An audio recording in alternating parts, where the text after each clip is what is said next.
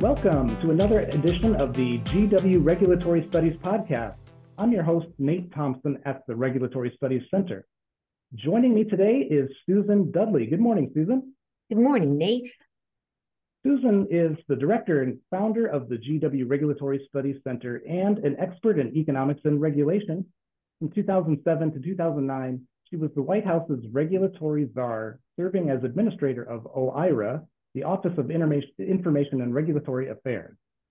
Now, Susan, just a few days ago, you had filed comments with the Office of Management and Budget on their draft circular A4. Can you start by telling us a little bit about what A4 is and why it's important? Sure. Thanks, Nate.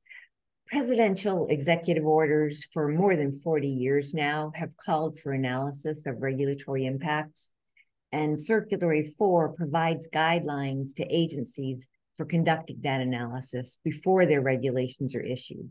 So it was issued in 2003 and built on previous guidance from the Clinton and Reagan administrations. And let me just read you a little quote from a primer on Circular A4 from the Obama administration.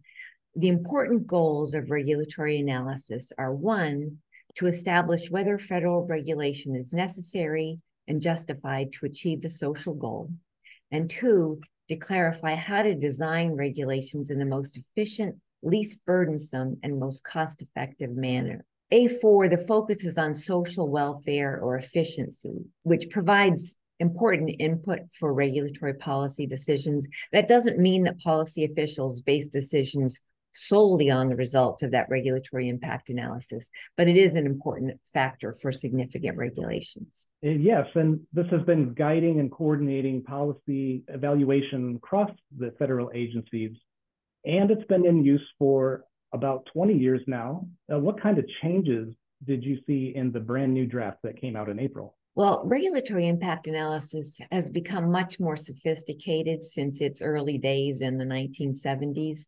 But the basic principles remain the same. They involve a problem statement, understanding benefits and costs of different alternative actions, and trying to maximize the net benefits. So making sure that benefits exceed and justify the costs.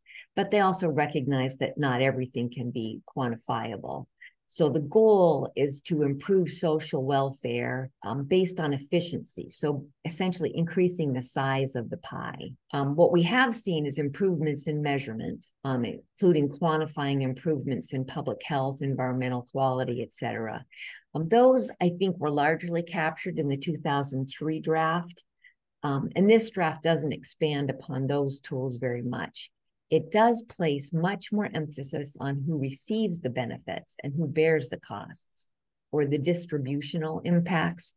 So as I mentioned, that benefit cost analysis, regulatory impact analysis focuses on increasing the size of the pie, but this guidance also focuses on how the slices are allocated. And that's a high priority of President Biden, and it is important. Other things that the revised draft change are when regulation is necessary, how to account for impacts that occur in different times and geographic areas, how the analysis should reflect more recent appreciation that we humans don't always behave the way simple textbook economic models assume, and what to assume in the face of uncertainty. That's really helpful to know. So your comment had addressed those points and then quite a bit more, honestly. It was very extensive, coming in at 27 pages. So let's touch on a few of the main themes that you highlighted. First, how does the draft circular's guidance on when regulation is appropriate compare to the previous guidance? First, I'll note, Nate, that 6 of those 27 pages are just references. So 21 pages is still rather long. So when regulation is appropriate, the Executive Order 12866, which President Clinton issued in 1993, directs agencies to issue only regulations that, quote, are required by law, are necessary to interpret the law, or are made necessary by compelling public need, such as material failures of private markets, to protect or improve the health and safety of the public, the environment, or the well-being of the American people. Now, the draft goes beyond those conditions. It directs agencies to regulate, to override individual choice if models indicate that the individuals are wrong. That's the behavioral aspect we talked about. It expresses a willingness to override state, local, and territorial preferences more than it did before. And it abandons the presumption against regulations that set prices. And that's despite evidence that those types of regulations end up supporting special interests and harming workers and consumers.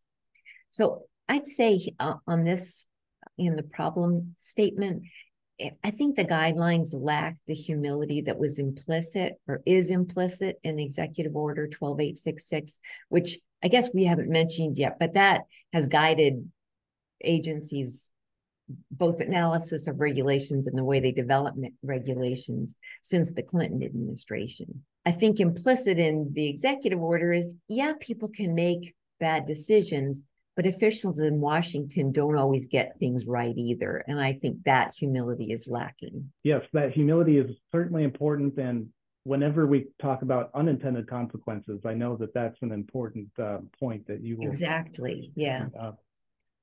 So you had also said that understanding these distributional effects is a real big change, a departure from previous practice. And what is involved there? Yeah, so welfare economics, which forms the basis of regulatory impact analysis, focuses on efficiency and achieving the greatest overall good for society.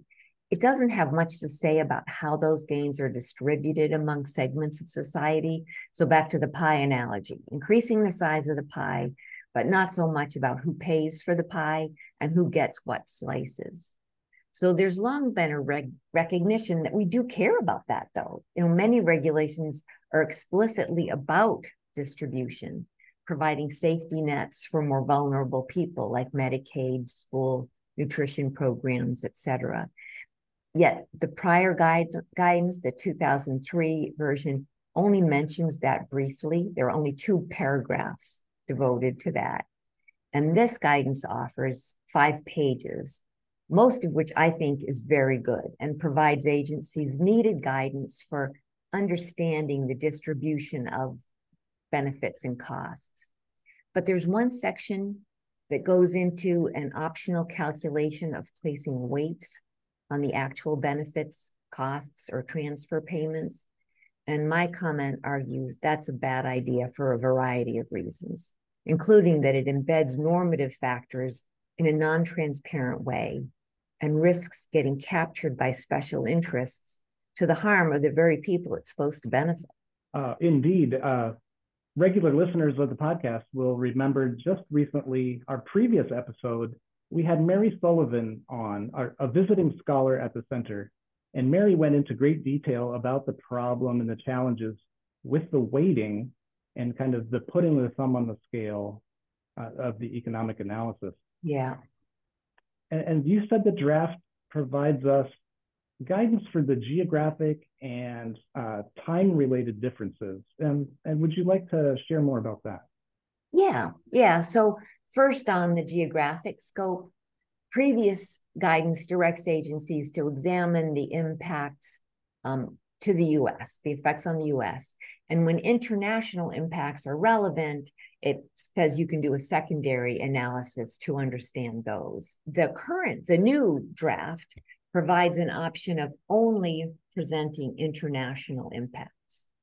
And since the U.S. regulations can't directly impose costs on people overseas, that comes down to counting benefits in other countries against costs to U.S. residents. I think that's inconsistent with the emphasis on understanding the distribution of benefits, and it's also often inconsistent with the statutory authority that agencies are operating under.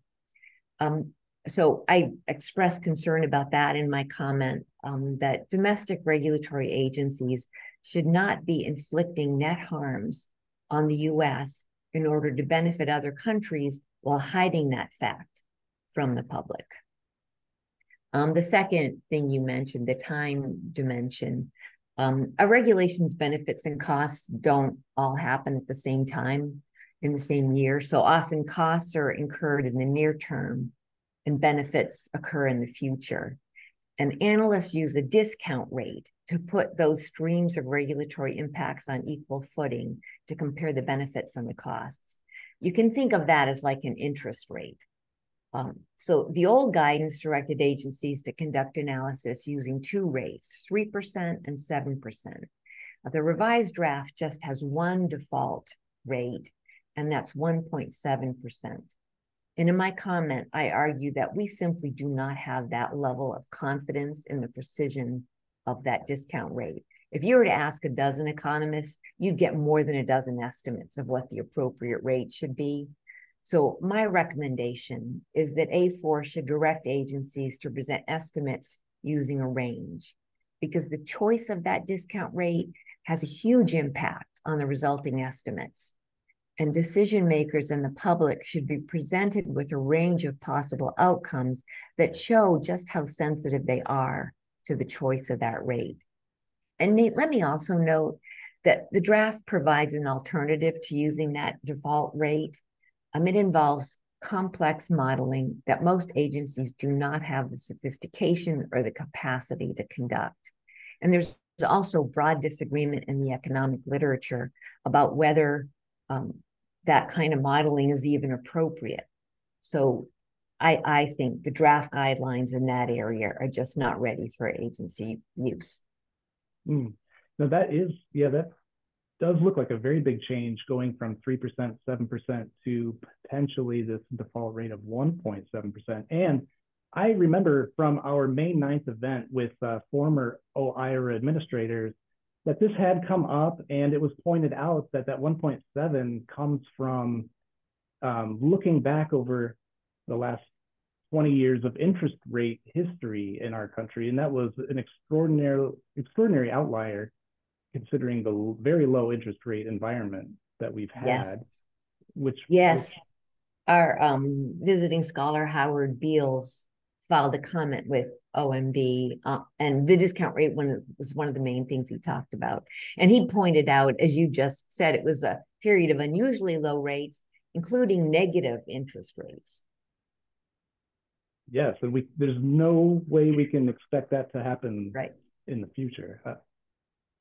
So in addition to being a little esoteric, the factor with these regulatory impact, using a discount rate in these regulatory impact analysis, you brought to light that advancements in behavioral science and those can be captured in the draft circular.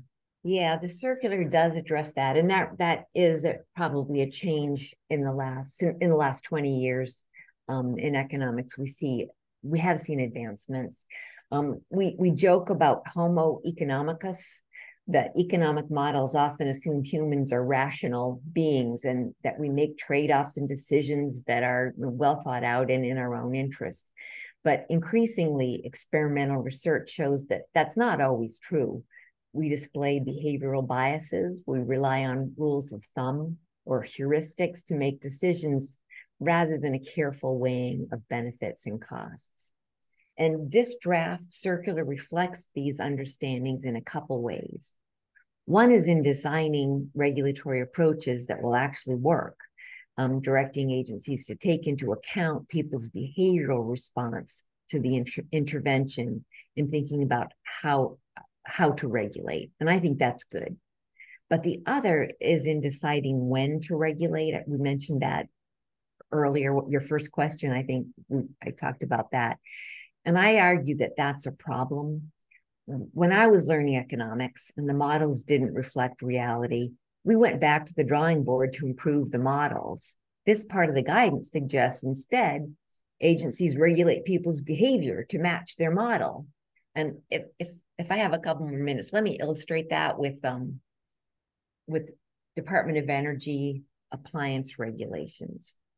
So the model says that consumers should buy more expensive stoves, dishwashers, etc., because they'll save them money over the life of those appliances due to lower energy costs to run them. But now consumers can already buy those high-end appliances, but many still choose to buy the cheaper ones.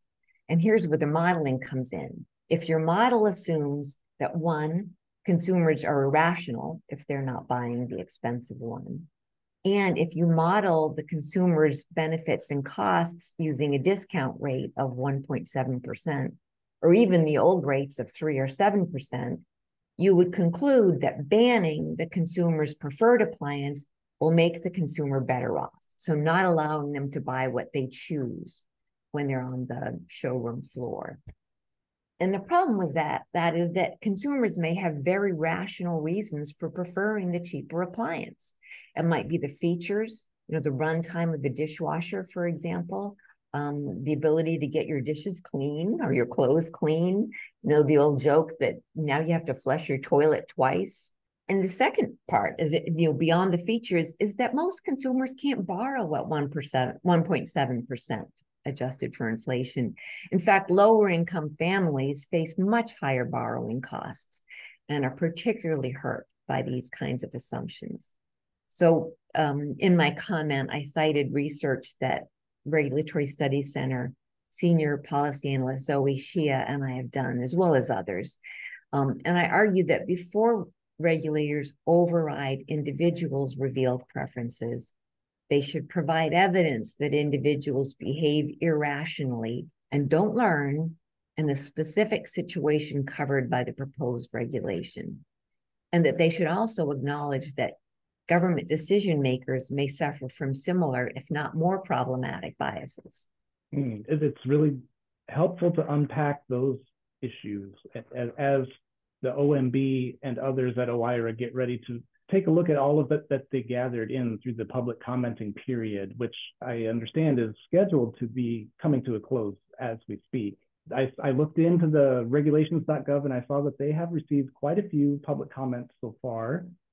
They should have much to think about. And there's much more in your own comments, but we are running long here. So was there anything in the big picture that you wanted to call out? Yeah, and I'll just reinforce what you said about the, if you go to regulations.gov, I've been looking at the comments that have been filed, and it really has drawn a lot of expertise. There's a MIT economists submitted comments. There are quite a few very interesting comments on the record, including many from Regulatory Studies Center scholars, and I think there are still more to come on that front. So yes, in response to your question, my bottom line is I think the revised draft makes worthwhile changes, especially with respect to understanding the distributional impacts of regulations. But certain elements appear designed to steer analytical results to support this administration's policy preferences rather than present objective evidence and estimates to policymakers and the public. Regulatory analysis has a long nonpartisan history, and to the extent that the final circular is perceived as not being objective and nonpartisan, I fear that this exercise will open the door for the next administration to write its own revisions to support its policy preferences. And that will further polarize regulatory policy debates and reduce the value of and trust in evidence-based analysis, which are things that I've spent my career working on. So I hope that my comments and those of all the others that are filed offer constructive recommendations for ensuring the integrity of regulatory analysis going forward. Absolutely. And safeguarding that analysis and that objectivity was really the overall theme that we titled your comment on at our website. And I would encourage everybody listening today to go to the website and read the full content of Susan's public comment. And you can find that at go.gwu.edu/regstudies and click on publications. And while you're there, check out all of the other great analysis that the center has been producing on the issue of the modernizing regulatory review actions.